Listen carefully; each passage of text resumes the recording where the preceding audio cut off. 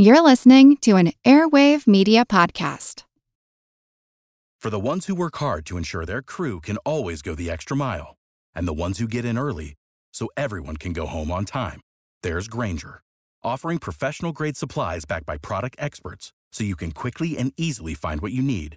Plus, you can count on access to a committed team ready to go the extra mile for you. Call, click Grainger.com, or just stop by. Grainger, for the ones who get it done.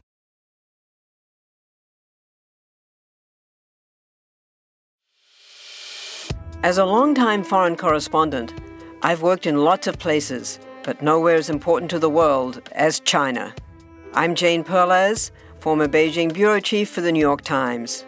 Join me on my new podcast, Face Off, U.S. versus China, where I'll take you behind the scenes in the tumultuous U.S.-China relationship. Find Face Off wherever you get your podcasts.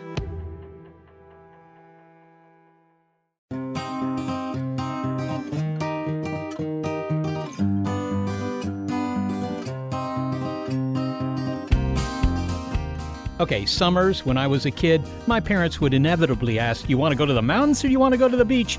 I always wanted to go to the beach because at the beach, I would build these ramps out of sand, so you could roll a tennis ball down them and they would, run down this beach to the surf. I would bury my buddy in the sand. I would build a giant sandcastle. Frankly, it was a no-brainer for me. I preferred the beach. But I'm not the only one who likes to build things out of sand. I'm Seth Shostak. I'm Molly Bentley. Welcome to Big Picture Science, produced at the SETI Institute, where researchers investigate the nature and origin of life. In this episode, the world in a grain, or many grains of sand. When you break it down, you'll find that whatever you're breaking down is probably composed of sand. It's a fundamental component of the material used to construct modern cities, and without it, there'd be no silicon in Silicon Valley. And nowhere is the need for sand more pressing than in Louisiana, where the sediment-starved wetlands are disappearing. Can we replace the sand before the wetlands are gone? What's at stake as we go with, not against, the grain? It's true grit.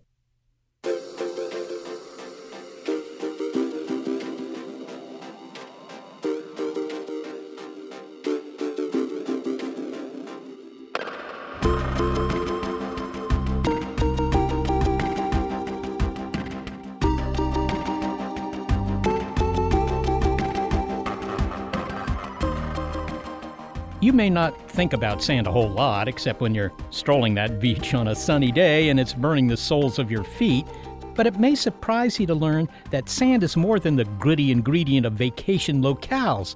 As an essential building material that makes modern life and, in some cases, life itself possible, sand may be invisible to us precisely because it's everywhere. Sand is really kind of all over the world. It's actually the most abundant thing on the planet, believe it or not. We find it at the bottom of rivers, at the bottom of lakes, on beaches, and in places where rivers have flooded over their banks over the years, so floodplains and places like that. Like here on the Mississippi River, where the story of life is as much about the sand and mud as it is about the water that carries it. We'll visit the Mississippi and find out about the efforts to replenish the sediment, mainly sand, that is being lost to the sea. The sand at this river is not the only kind of sand, but all sand shares a common trait. Technically, the definition is just little hard bits of anything with a diameter of between 2 millimeters and 0.0625 millimeters. So you have sand, that's made from crushed up shells. That's why you get, in some Caribbean islands, they have those pink sand beaches or green sand beaches in Hawaii. Some of it's volcanic rock, which is where you get those black sand beaches. But most of it, about 70% of all sand grains in the world, are quartz, silicon dioxide. And that's the stuff that we human beings are really using like crazy. We're not only using it like crazy, we're using it up. We're running out of sand, says journalist Vince Beiser. The demand for it as a building material has stripped shorelines around the world.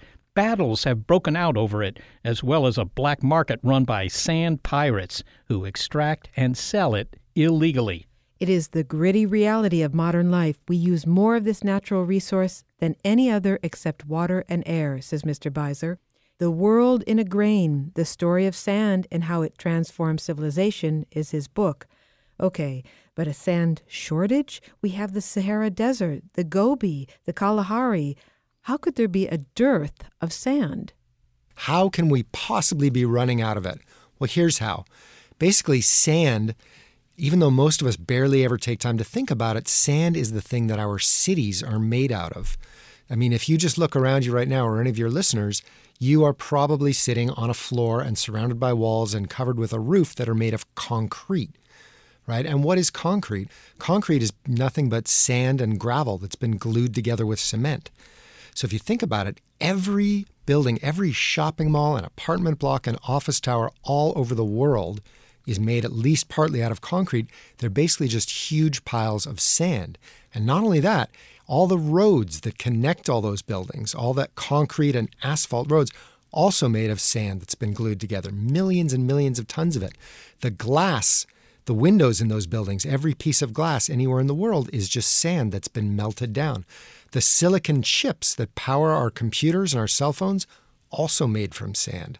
The bottom line is, we use more sand than anything else in the world. It's the most consumed natural resource after water and air.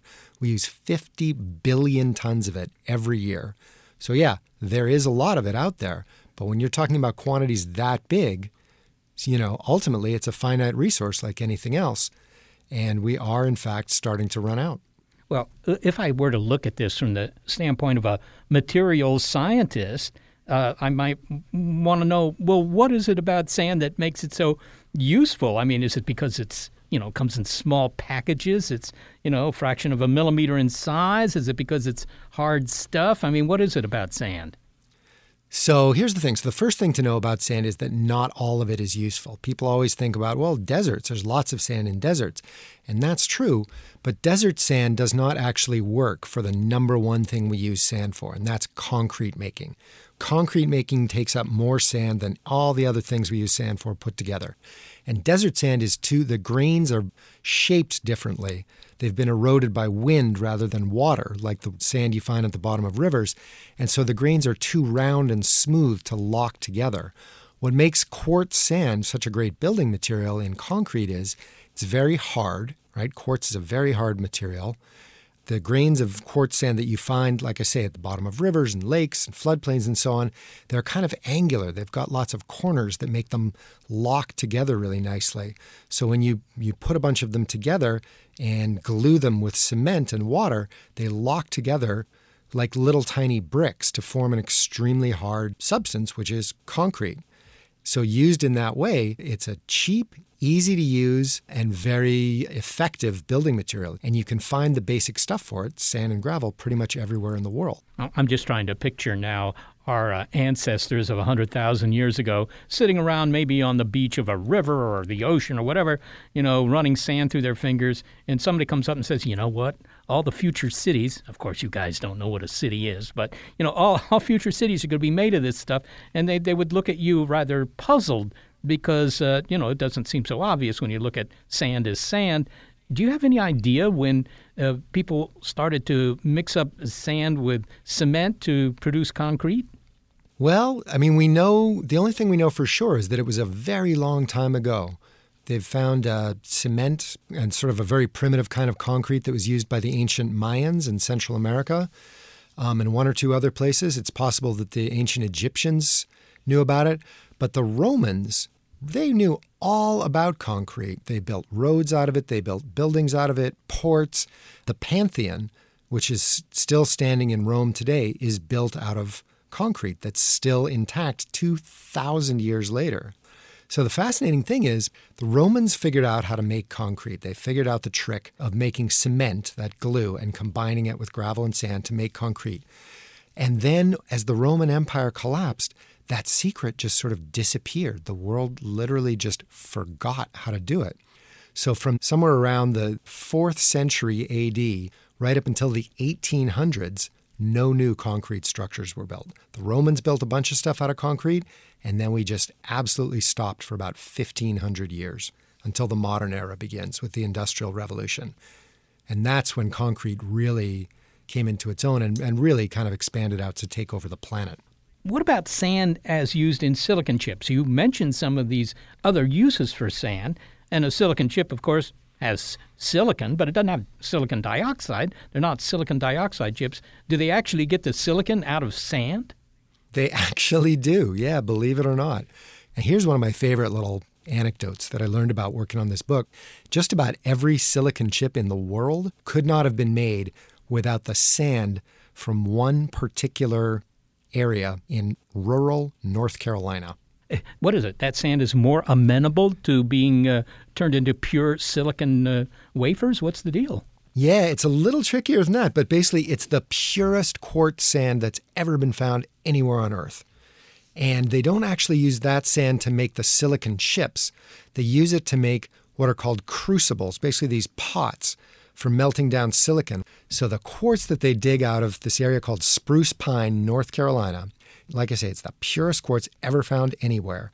And they use it. They also run it through a series of things. They put it through a blast furnace, and then they run it through a few chemical processes and turn it into 100% pure quartz from which they make these crucibles in which we melt down our silicon. Vince, I mean, when I think of mining for sand, to begin with, I don't think of deep mining, people going deep underground to find sand, that they just go to some place where, you know, it's a kind of a sandy place. It's right on the surface. But is that where most of the sand is coming from, or do they do other things like, I don't know, make their own sand by crushing up rock? So some of it is. Some sand's really easy to get. It's really close to the surface. Some of it is not. Sometimes getting to that sand involves stripping away what the mining industry likes to call overburden, which is their lovely euphemism for, you know, fields, meadows, forests, crops, whatever's in between them and the sand or whatever they want. We get a lot of sand from the water, and this is where we really run into problems, right? Because there's a lot of sand on the bottoms of rivers and lakes and even on the bottom of the ocean, and we get millions of tons of sand from those places. But that creates a lot of problems because when you suction up a whole bunch of sand from the bottom of a river, it's a really easy, cheap way to get sand. But the problem is, number one, anything that was living on the bottom of that river, you've just pretty much annihilated. So it can really be catastrophic for those rivers' ecosystems. I've heard that there are such things as sand pirates. What are sand pirates? It's true. There are sand pirates, and there's what's called the sand mafia. It sounds funny, I know, but they're very serious criminal gangs, if you can believe this, who have taken over big chunks of the sand mining industry in dozens of countries all over the world. Basically, there's so much demand for sand. Why? Because cities are growing so fast, especially in the developing world, in China, India, Indonesia, Nigeria. It's spawned a black market in sand. And so these gangs that control the sand trade, they do what organized crime does anywhere. They pay off police, they pay off government officials to leave them alone. And if you really get in their way, they will kill you.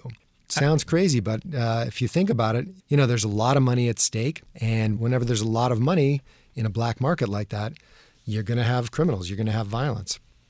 Finally, Vince, any suggestions about the future? I mean, you know, a lot of people would say, what? You know, thousands of years after the Romans built something with concrete, we're still building stuff out of sand and lime and whatever else. Anything ever going to replace concrete? I don't really think so. I mean, there's a good reason why we use so much of it. It's a really great building material in a lot of ways. I mean, like I said, it's strong, it's easy to work with, it's cheap, it's durable.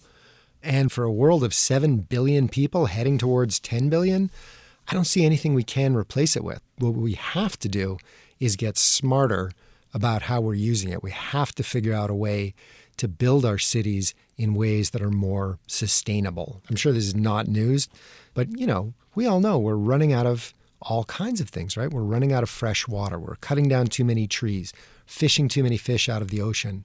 And now come to find out we're using too much sand. To me, that just says these are all just symptoms, really, of the same problem, which is that we're just consuming too much. We're using up way too much of the planet's natural resources, and it can't continue. We've got to find a way to live our lives and build our cities in ways that just use less stuff. Vince Speiser, thanks so very much for speaking with us. Thanks for having me. It was great. Vince Speiser is a journalist and the author of The World in a Grain, The Story of Sand and How It Transforms Civilization.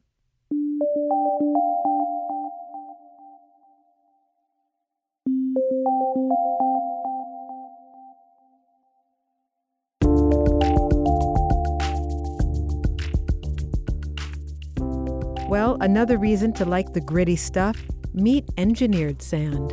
What we've done is we've taken just normal sand and we've coated it with this mineral called manganese oxide.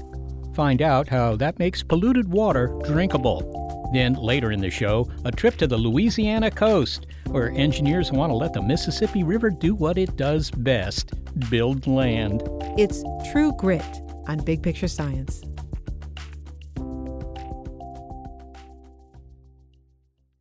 Introducing Wondersuite from Bluehost.com, the tool that makes WordPress wonderful for everyone. Website creation is hard, but now with Bluehost, you can answer a few simple questions about your business and goals, and the Wondersuite tools will automatically lay out your WordPress website or store in minutes. Seriously.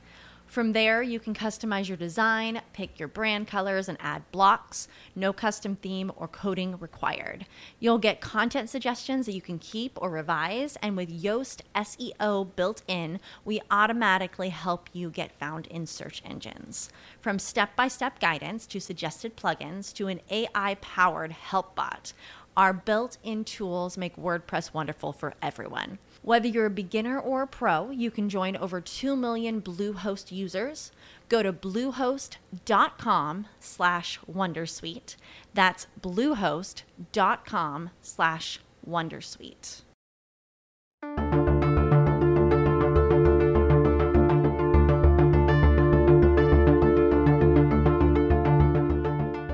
We've been talking in this episode of Big Picture Science about how essential sand is as a building material for modern cities.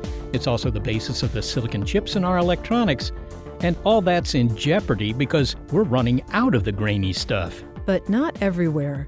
A prodigious producer of sand is helping to keep tropical beaches beautiful, at least. Seth, have you ever walked on a white sand beach in Hawaii or the Caribbean? I have. I enjoyed it.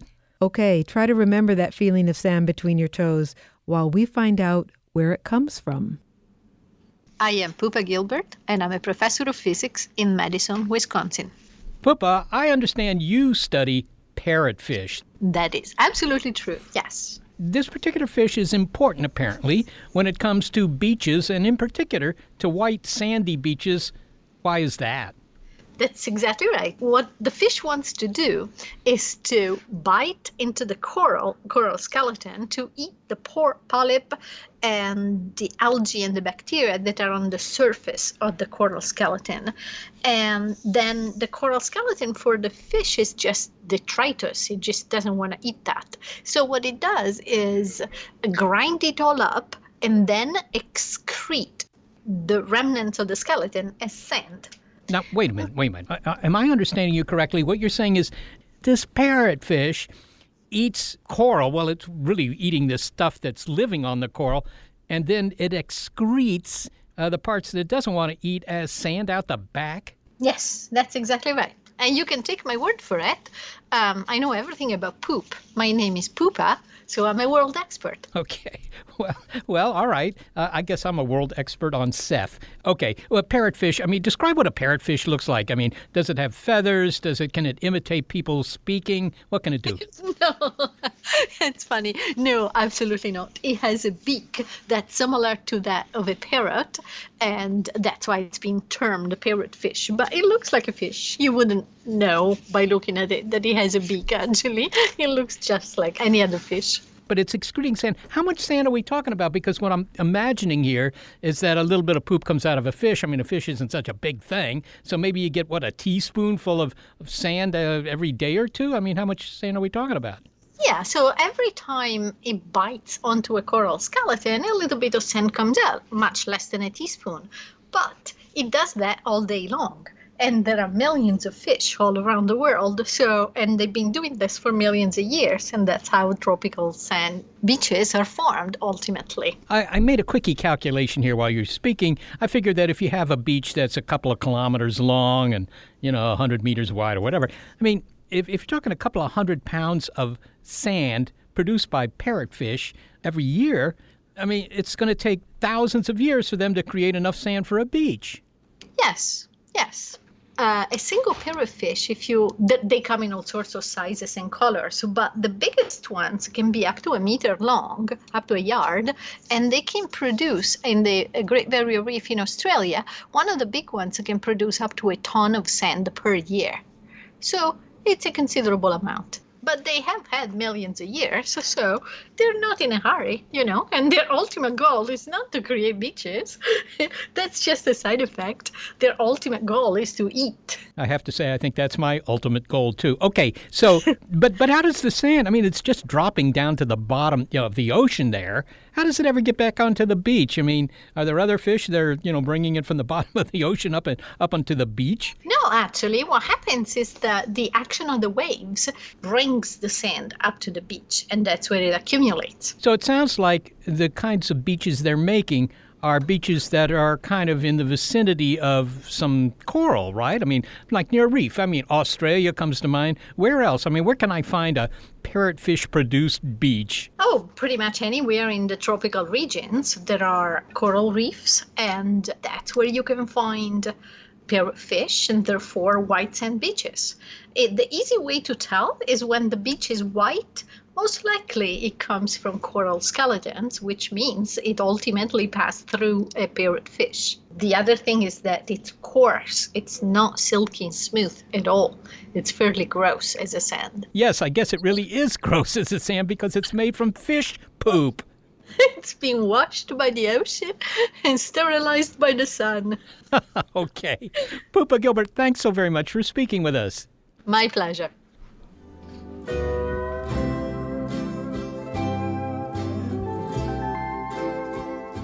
Poopa Gilbert is a physicist at the University of Wisconsin in Madison. While the excretions of parrotfish help keep tropical beaches appealing, another kind of sand is poised to transform urban areas. My name is Joe Charbonnet, and I am interested in sand because it can become a vehicle for life-changing materials. And I'm a Science and Policy Associate at the Green Science Policy Institute in Berkeley, California. Engineers there have created a sand that makes drinking water from rain runoff, water that is currently wasted. The reason that we're not using this stormwater for practical reasons is that it picks up things like herbicides and pesticides, yard treatments, and sometimes even things like dog poop. And those sorts of things make it very undesirable to be used as a water supply. Currently, stormwater is wasted. We don't drink it. But Joe Charbonnet's team proposes a novel, low-cost solution to cleaning up stormwater, filter it through engineered sand, and turn it into drinking water. This process will give us a whole new source of potable water. Engineered sand is sand that's coated with manganese oxide, a compound that binds to herbicides and pesticides, and even to the endocrine-disrupting bisphenol A found in plastics. I'm proposing that we completely rethink the way we treat stormwater. And instead of treating it like pollution, we treat stormwater as a solution to the problem of limited water. And instead of saying this is something to get rid of, we say this is something to hold on to. We can be adding this to our local drinking water supplies. Okay, so solution, not pollution, catchy phrase. And that solution is sitting here on your desk. Yeah, we have some of the solution right here. So you can hear it. I can pour some out for you here. Okay, so you're pouring this into my hand. Black, very, very finely grained sand. Yes. So what we've done is we've taken just normal sand and we've coated it with this mineral called manganese oxide. Now, you may not have heard of manganese oxide, but I guarantee there's some stuck to the sole of your shoe right now because it is a very common component of dirt. And manganese oxide has these really interesting properties where it can actually react with and destroy some of the very same contaminants that we see in stormwater. I'll have to dump some of it on this paper here. It's very fine. It's left what looks like charcoal all over my hands. And I will say, so I ran to my lab and picked some of this up and they had just synthesized it without sieving it. So in the end, it won't have that residue it'll leave behind. That powdery stuff is just because they hadn't sieved it yet. So is that manganese oxide all over my hand? Yes, that's manganese oxide all over your hand. But this is the key to this engineered sand. Describe how it traps harmful chemicals. Yeah, so it actually doesn't trap the chemicals at all. It's not like an absorptive process like people might be familiar with Brita filters or something like that. It actually reacts with the contaminant. It undergoes a chemical reaction and it turns the pollutants into something that's not harmful, which is really incredible. Yeah, so one thing that's really interesting about manganese oxide is that it's actually non-toxic. It's a naturally occurring mineral. And so you'll notice when you look at this sand that it doesn't look that different from normal sand besides being black. This looks just like the sand that cities are already using to infiltrate their water through as they store it in these underground aquifers. It's just coated with this mineral that's totally non-toxic, totally safe, and has these incredible properties. So it's something that utilities and interested cities could easily switch over to without disrupting their process, without adding a lot of cost. And how is this an improvement on the system that we have now? Right now, we are not targeting the kinds of herbicides and pesticides, things like bisphenol A. We don't really target removing them in our drinking water systems. That is the main purpose of this engineered sand, and it can remove 100% of things like bisphenol A as it filters through. So it's really a big improvement on that, especially when we start using these kinds of infiltration systems as a way to intentionally augment our drinking water supplies, to add more water to these aquifers. When we start doing that on large scales, technology like this will really enable us to remove those contaminants on a large scale. Describe for us how manganese oxide destroys these chemicals. And I understand that you've received some insight from this process by spectroscopy. Absolutely, yeah. What's so interesting about this process and makes it very different from other treatment processes is that it actually reacts with the contaminants and destroys them by taking electrons away from them and rearranging them into new and different components. So we use this really cool technique called X-ray absorption spectroscopy, where you accelerate electrons around at basically the speed of light and bombard your sample with a really powerful beam of X-rays. And it's sort of like taking a stone and throwing it onto the surface of the water. It sends out waves. And if you can imagine buoys sitting on top of the surface of that pond, they would also bob up and down if you threw that stone hard enough and send out waves too. And you could look at all those waves crashing on the molecular beach, as it were, and back calculate where all the buoys are, where all the atoms are in these crystals. And through that, you watch the manganese oxide actually siphon off electrons from some of these harmful chemicals? Exactly. So we can actually see how the mineral structure, how the arrangement of atoms changes as they suck away electrons from these contaminants and turn them into less harmful products. If you poured some stormwater through your sand here, your engineered sand, could you drink what filters out at the other end? Yeah, so it's important to remember that this is not a process that would replace our drinking water treatment plants. It's just that our drinking water treatment plants are designed to remove mostly contaminants that make you sick, germs, pathogens that make you sick. And that's because most of our water right now comes from pristine mountain streams and snowmelt. However, if we start looking at dirtier sources of water, like stormwater, our drinking water treatment plants are not designed to remove those types of contaminants, but this engineered sand is. So this would allow us to remove those contaminants before then going to the drinking water treatment plant. All right, so you have this engineered sand. It's regular sand that's been treated with manganese oxide. You have this sand. Now describe for us where it will be used. I know one idea is that you put it in a recharge basin in some of these major cities. Exactly. So you could collect stormwater from across a city and recharge it into aquifers, into big underground lakes that store water. And so this technology might be familiar to many people that have maybe seen rain gardens along curb cuts in their neighborhood or in the parking lot of the local grocery store, but we're envisioning this at a much, much larger scale than that. Many, many acres collecting hundreds and thousands of gallons of water every year and really making a dent in a city's water portfolio. A significant amount of water could be collected in places like LA, where they discharge most of their water, and stop them from having to import water across long, long distances. How do you prevent the sand, the engineered sand, from being washed away like regular sand? Well, that's one of the great properties of sand, is that by coating the manganese oxide onto the surface of the sand, it's a little bit of a larger particle, so it won't get washed away as it sits within the soil. The sand really provides a strong structure to hold on to so that the manganese oxide can do its work without being washed away. Now, I understand that you have been interested in sand for a long time, since about the 6th grade or so. Is that right? Yeah, I actually got my start in science and engineering and fell in love with technology and development through a science project in 6th grade where I shook sand and saw the big sand come up to the top. And this is something called the Brazil nut effect. It explains why Brazil nuts are always at the top of a can of mixed nuts. And in short, why do the Brazil nuts end up at the top of a can? Well, it's interesting. The most basic reason is because the small things can sort of filter their way underneath the big things. But if you look more closely, there are all these different flows and currents that happen when you shake particles around, and it's something that you can dig deeper and deeper into. And that's one of the things that I've always loved about science and engineering is the more you study something, the more questions you get to ask, and the more you understand, and the more enlightening it can be.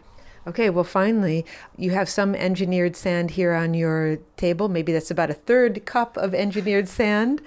When will you scale up, and when will this be tested in field sites? Yeah, so the answer is it's already being tested in field sites. And so while I just have a little bit here sitting on my desk, we have huge quantities of this, well, at least by our standards, large quantities, being tested at a field site in Sonoma County up in wine country, and also down in Los Angeles County. So these are two very different areas with very different stormwater qualities, but we think that this engineered sand can help turn stormwater from pollution into a local water solution in both of these areas. So it's really exciting to work with these utilities and help them address their water needs. So you are the sand man turning pollution into a solution. That's right. Okay. Joe Charbonnet, thank you so much for talking to us. It's been a pleasure. Thank you.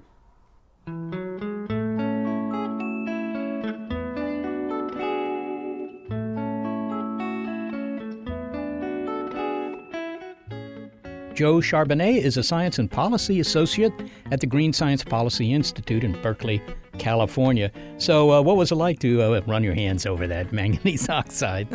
Well, it does feel like sand. It feels like regular sand. But the manganese oxide does leave a coating on your hand if you pick up the sand before the stuff has fully settled or soaked in or dried or whatever it is. So I did have this black residue. I don't know if you've ever taken apart a D cell, taken apart a battery or something like that. You see all that black gooey stuff. There's a lot of manganese oxides in those batteries, and I think some of that, maybe that's manganese dioxide, but it's another oxide of manganese. So the really impressive thing here is that you could take water that normally just runs right out the sewers into the ocean or who knows where it goes, and recycle it back into the groundwater, the underground aquifers. And it isn't drinking water. He was clear about that. You don't just run the water through the engineered sand and then you can drink it. But you could put it into the aquifers and then send it to your drinking water treatment plant. Yeah, right, exactly. In other words, it's taking a big chunk of water that might fall on your city as rain, most of which, just because we paved over the entire city, just most of it just goes into the drains and disappears. And it's a scheme to recapture that water, or at least a lot of it.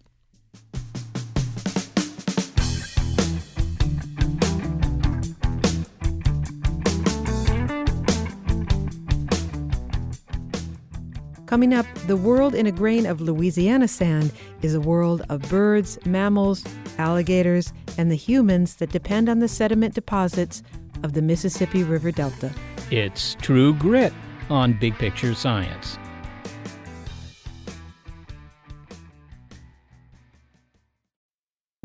From the latest in artificial intelligence to new apps and business upgrades, the tech industry is always changing and growing.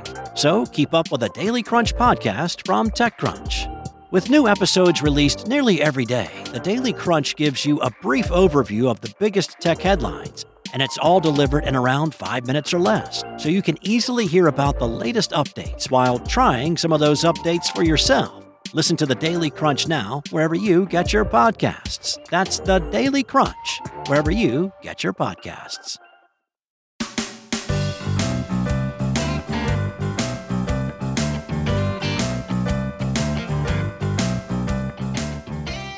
We've been talking about how sand is the most used resource on the planet, other than air and water, but sand is also a building material for ecosystems. Few places demonstrate that more than the species-rich Louisiana Delta, where wetlands are disappearing. Plan to revive them is in the works, but can it outpace the rate at which sand is being lost to the sea? We'll hear about the plan to help rebuild the Mississippi River Delta, but first, let's find out how it was created, beginning about 7,000 years ago. Molly takes us on the epic journey of a tiny grain of sand.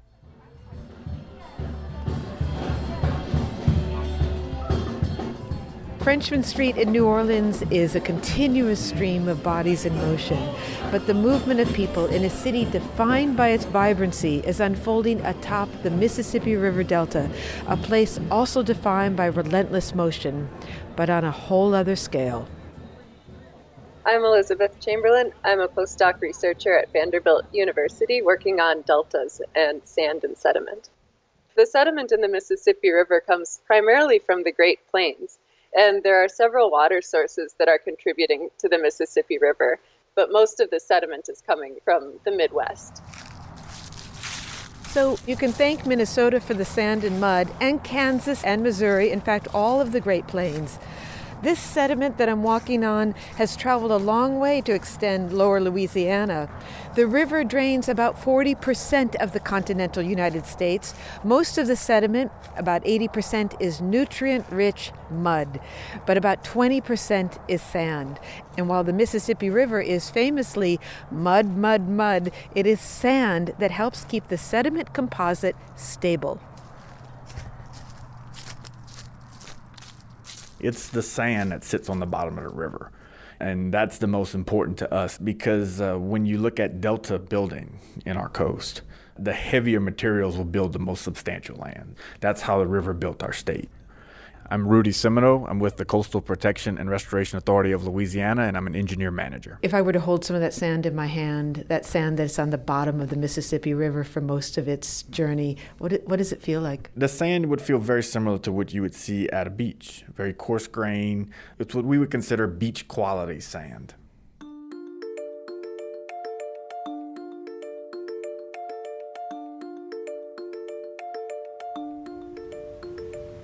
So imagine that you're a grain of sand in one of the Mississippi's notable tributaries, the Missouri River, polished to your present size and shape by the crushing grind of a retreating glacier 10,000 years ago. You're speeding down the Missouri River, and then the volume of water around you increases significantly and your course shifts. You've reached the confluence with the Mississippi. Now you're on a dedicated path south. But being sand and heavier, you're moving along the bottom, and you're slower than the silt and clay in the water column above you.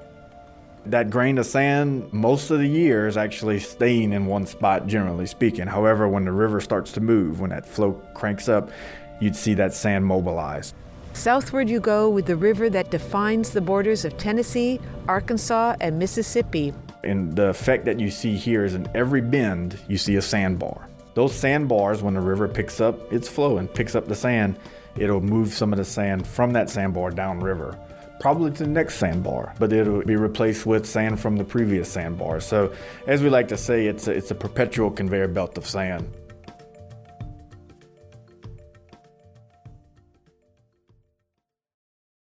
Now, back before the levees were built here in New Orleans and along the riverbanks further north, constricting the river, the end of your journey would have been to drop out into a growing delta plain as the water fanned out and slowed.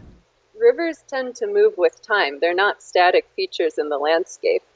And they tend to operate pretty efficiently under natural conditions to distribute sediment across the delta plain, either by what we call crevasses, by channels that would allow the sediment to leave the river and go into the floodplain, or by moving the river course itself, which we call avulsion, so by the whole river course switching and building land elsewhere. And so it went. Sediment piled and shifted and eroded for thousands of years as the land-building Mississippi River jumped here and there, as the writer John McPhee described it, frequently and radically changing course like a piano player playing with one hand.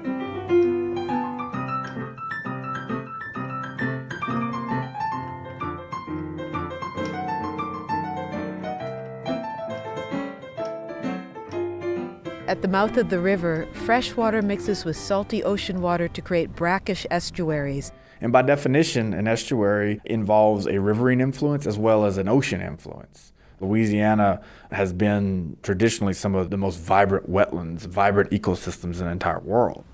Swamps and marshes, bays and bayous are defined by what kind of water they hold and what grows there, and the sediment allows plants to take root. Depending on the configuration, grasses and reeds seize hold in a marsh, shrubs and trees in a swamp, and they provide home for a diversity of wildlife: birds, fish, mammals, reptiles like alligators, plus multitude smaller organisms that support the food web. Coastal Louisianans make a living off the richness of the diversity of life on land and in the water. Wetlands and barrier islands also offer crucial protection from the winds and water surges of hurricanes. All of that is threatened because the wetlands are disappearing. They are both sinking under their own weight and being submerged due to rising seas, and not enough new land is replacing them. Coastal Louisiana was built by the Mississippi River. After the Great Flood of 1927 and the Flood Control Act of 1928, the Mississippi River was leveed, and it prevented new sediment from flowing out of the river into the wetlands, particularly into southeast Louisiana wetlands. And as a result, we're seeing that shoreline is receding. It's moving back toward the land. And so it looks very different than even people who are living there remember it looking when they were younger. That's because being a grain of sand today, and not thousands of years ago or even a few hundreds of years ago, those levees will channel you past these land building opportunities, straight to the mouth of the river and deep into the Gulf of Mexico. Scientists call this wasted sediment. Louisiana has lost over 2,000 square miles of land. One of the talking point figures that we use is about a football field every 100 minutes. So using some of the more recent sea level rise predictions, we could lose that much, and if not more, doubled over the next 100 years if we don't do anything.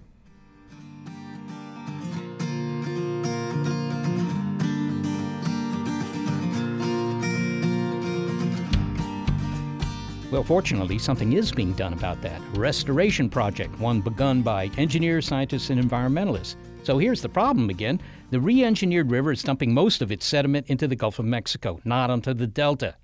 But maybe more of that sediment could be captured, stopped in its watery tracks with a diversion. That is, let some of the river escape into the wetlands through a deliberate break in one of the levees.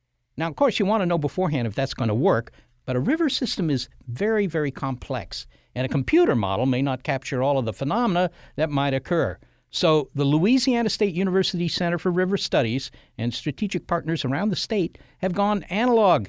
They built a large-scale working model of the lower Mississippi River Delta, and Molly went to Baton Rouge to check it out. Here at the Louisiana State University Center for River Studies, we have a bird's eye view of the Mississippi River Delta. This physical model is 10,000 square feet, depicting the topography and water depth of the area. It's a working model. Pumps control the water and the sediment flow, and the model lets engineers replicate the flow, water levels, and sediment transport of the river. It simulates 1 year of the Mississippi River in an hour, and allows them to simulate what would happen to the Mississippi River Delta over 50 years in a matter of days. So this model is 100 miles of lower Louisiana reduced 5,000 times in scale. We heard it's 10,000 square feet, so that's roughly the area of 5 tennis courts. And it has the river and everything that flows in or out of it, all the significant channels. Molly spoke with Rudy Simoneau, the engineer manager from the Coastal Protection and Restoration Authority of Louisiana, who's using this physical model to simulate sediment diversion. You're looking at the lower 14,000 square miles of our coast, and I look at maps of coastal Louisiana every day. But this scares you to think how close even very populated areas of our coast are to the Gulf of Mexico. So what you see where water is where water actually goes on our coast. So it shows you how flat our coast is and how tidally connected we are. When we fill this model, we don't take a hose and go fill each of those little lakes and bays. We only put the hose at one point, but it's all connected. Now, this river model allows you to simulate different river management strategies. Can you give us an example of what it can do and help you design a course for protecting and saving the delta? Sure. So the primary goal of this model is to look at the sediment transport abilities. And when I say sediment, I mean bedload sand in this situation of the Mississippi River, the lower Mississippi River. This particular model looks at how well certain sediment diversions perform. So a sediment diversion is a man-made canal from the Mississippi River into the wetlands, and we have 14 of those on this model. And we're going to actually run scenarios to test the performance of each of those diversions. And we're going to do it in a controlled manner. Obviously, we're not going to take down all the levees. We're not going to revert the river back to the way it was before the 20s. There's too much industry here. This is a working coast. There's too many people living here. So what a sediment diversion is striking a balance of letting these people work here, live here, letting navigation exist, letting oil and gas exist, while also reestablishing that natural process that built the coast that we live on. So water is going to start at that end and come flowing, and Correct. Sediment will come at that end too. So that system that you see on the other end of the model, you see a slurry tank, you see a computer system with pumps. We're actually going to inject that sediment into the river. Now, sediment diversion is one of many projects that scientists and engineers are employing on the coast in order to build it up again. Correct. They are the cornerstone. We have built barrier islands actually using dredged sand from the river. We've built wetlands using dredged sand from the river. Those are great projects. They've been very productive. However, when you look at the future and when you look at some of the sea level rise predictions, those projects will continue to sink and go underwater. What we need are projects that can keep up with the forces at play here, that can continue to perpetually build land. So the idea is straightforward. I mean, you remove sections of the levee and you let the Mississippi River do what it does best, build some more land. The engineers will first run their analog models straight. In other words, the river without any further changes. Then they'll do it again and again by opening a levee over here or over there and seeing what happens. But can land building keep ahead of land disappearance?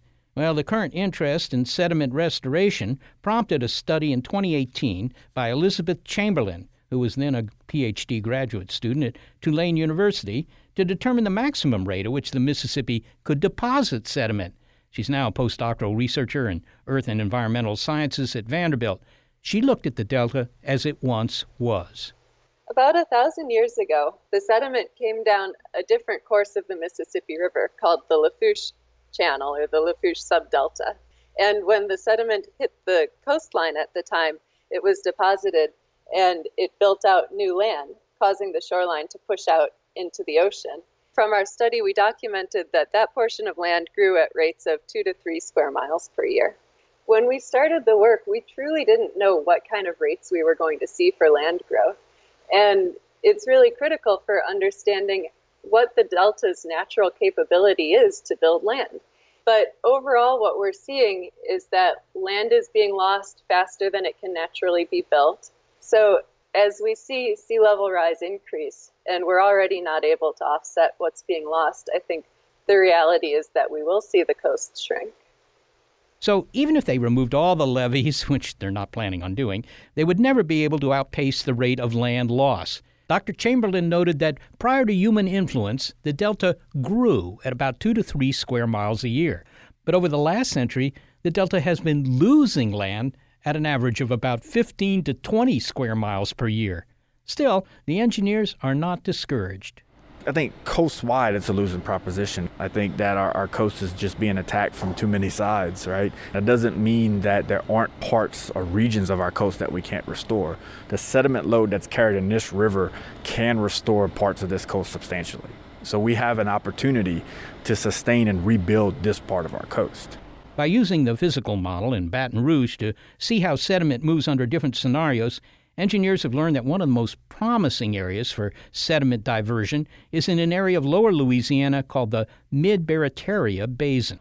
So we're in the Barataria Basin, and this project exists in the middle portion of the basin. So that's why it's Mid-Barataria.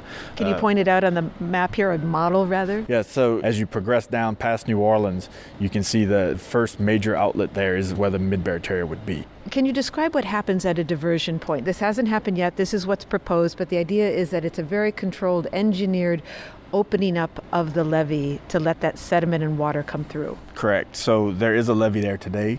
What we're going to do is actually remove a part of the Mississippi River levee, which is a major engineering feat. Once we remove that part of the levee, we'll have to have a temporary wall in place to maintain the flood protection. And then behind that temporary wall, we're going to build a large gated structure, similar to what you'd see on a dam or a lock.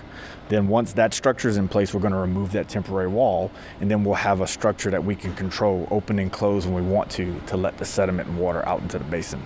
Behind that structure, we're going to dig a 2.5-mile man-made canal from the river to the wetlands. And how much sediment do you think you can get to go through that opened up levee in the Mid-Barataria diversion? It depends on what the river gives us, but we think over a 50-year analysis, hundreds of millions of tons of sediment can be diverted into these wetlands. And you can model sea level rise with this physical model. Correct, and we will. So our analysis will be a 50-year period, and we will adjust sea level. We have a series of pumps and drains along the edges. We'll be able to raise sea level over time as we continue down our 50-year analysis. Now, the timing of when you open that levee is crucial, isn't it? Because you want a certain amount of flow to be going through there so that you can pick up those stubborn grains of sand. Yeah, so the structure itself has to be designed in a way to maintain a critical velocity to move that heavy sand. Just like the nozzle on your hose, if we don't design that structure in a certain way, we don't get the right velocity, the sediment won't make it all the way down the 2.5-mile long channel. Once it gets to the wetlands, we let Mother Nature take over. We're not going to try to over-engineer that. We want the natural processes to take over right there. When we're running this model and we bring students up here, for lack of a better term, typical 5th graders, they were loud, they were walking through here. The minute we opened those gates, they got completely silent. And they were all able to kind of see it and click, right? So that's the beauty of a model like this. There's real science being extracted from here. But I do think you kind of have an opportunity to have particularly younger kids visualize things that they may not see in a textbook or a computer model or even a presentation. So the physical model is a very hands-on tool, and I do think it's second to none in explaining things. It doesn't need a lot of words, right? You see what the river's doing. And this is the land that they're inheriting. That's right. So the underlying goal of the center, the exhibits that you saw, are to inspire that next generation of engineers and scientists who can work to continue doing this. We need the knowledge base. This is not a short-term problem.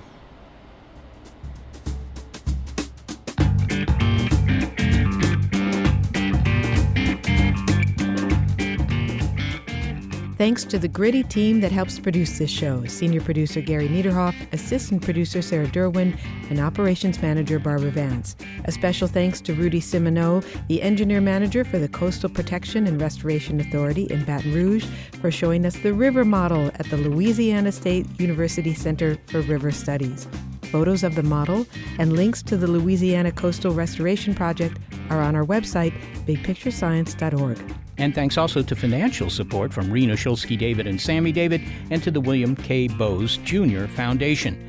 Big Picture Science is produced at the SETI Institute, a nonprofit scientific and education organization whose scientists study the origin and nature of life, including the formation of our solar system. And a big thanks also to our listeners. Your ears have been attuned to an episode of Big Picture Science called True Grit. And if you want to hear more Big Picture Science, you'll find past episodes in our archive at that website, bigpicturescience.org. You may be listening to our radio show, but did you know we're also a podcast?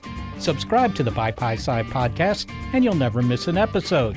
You'll find links on our website to the platforms that carry us.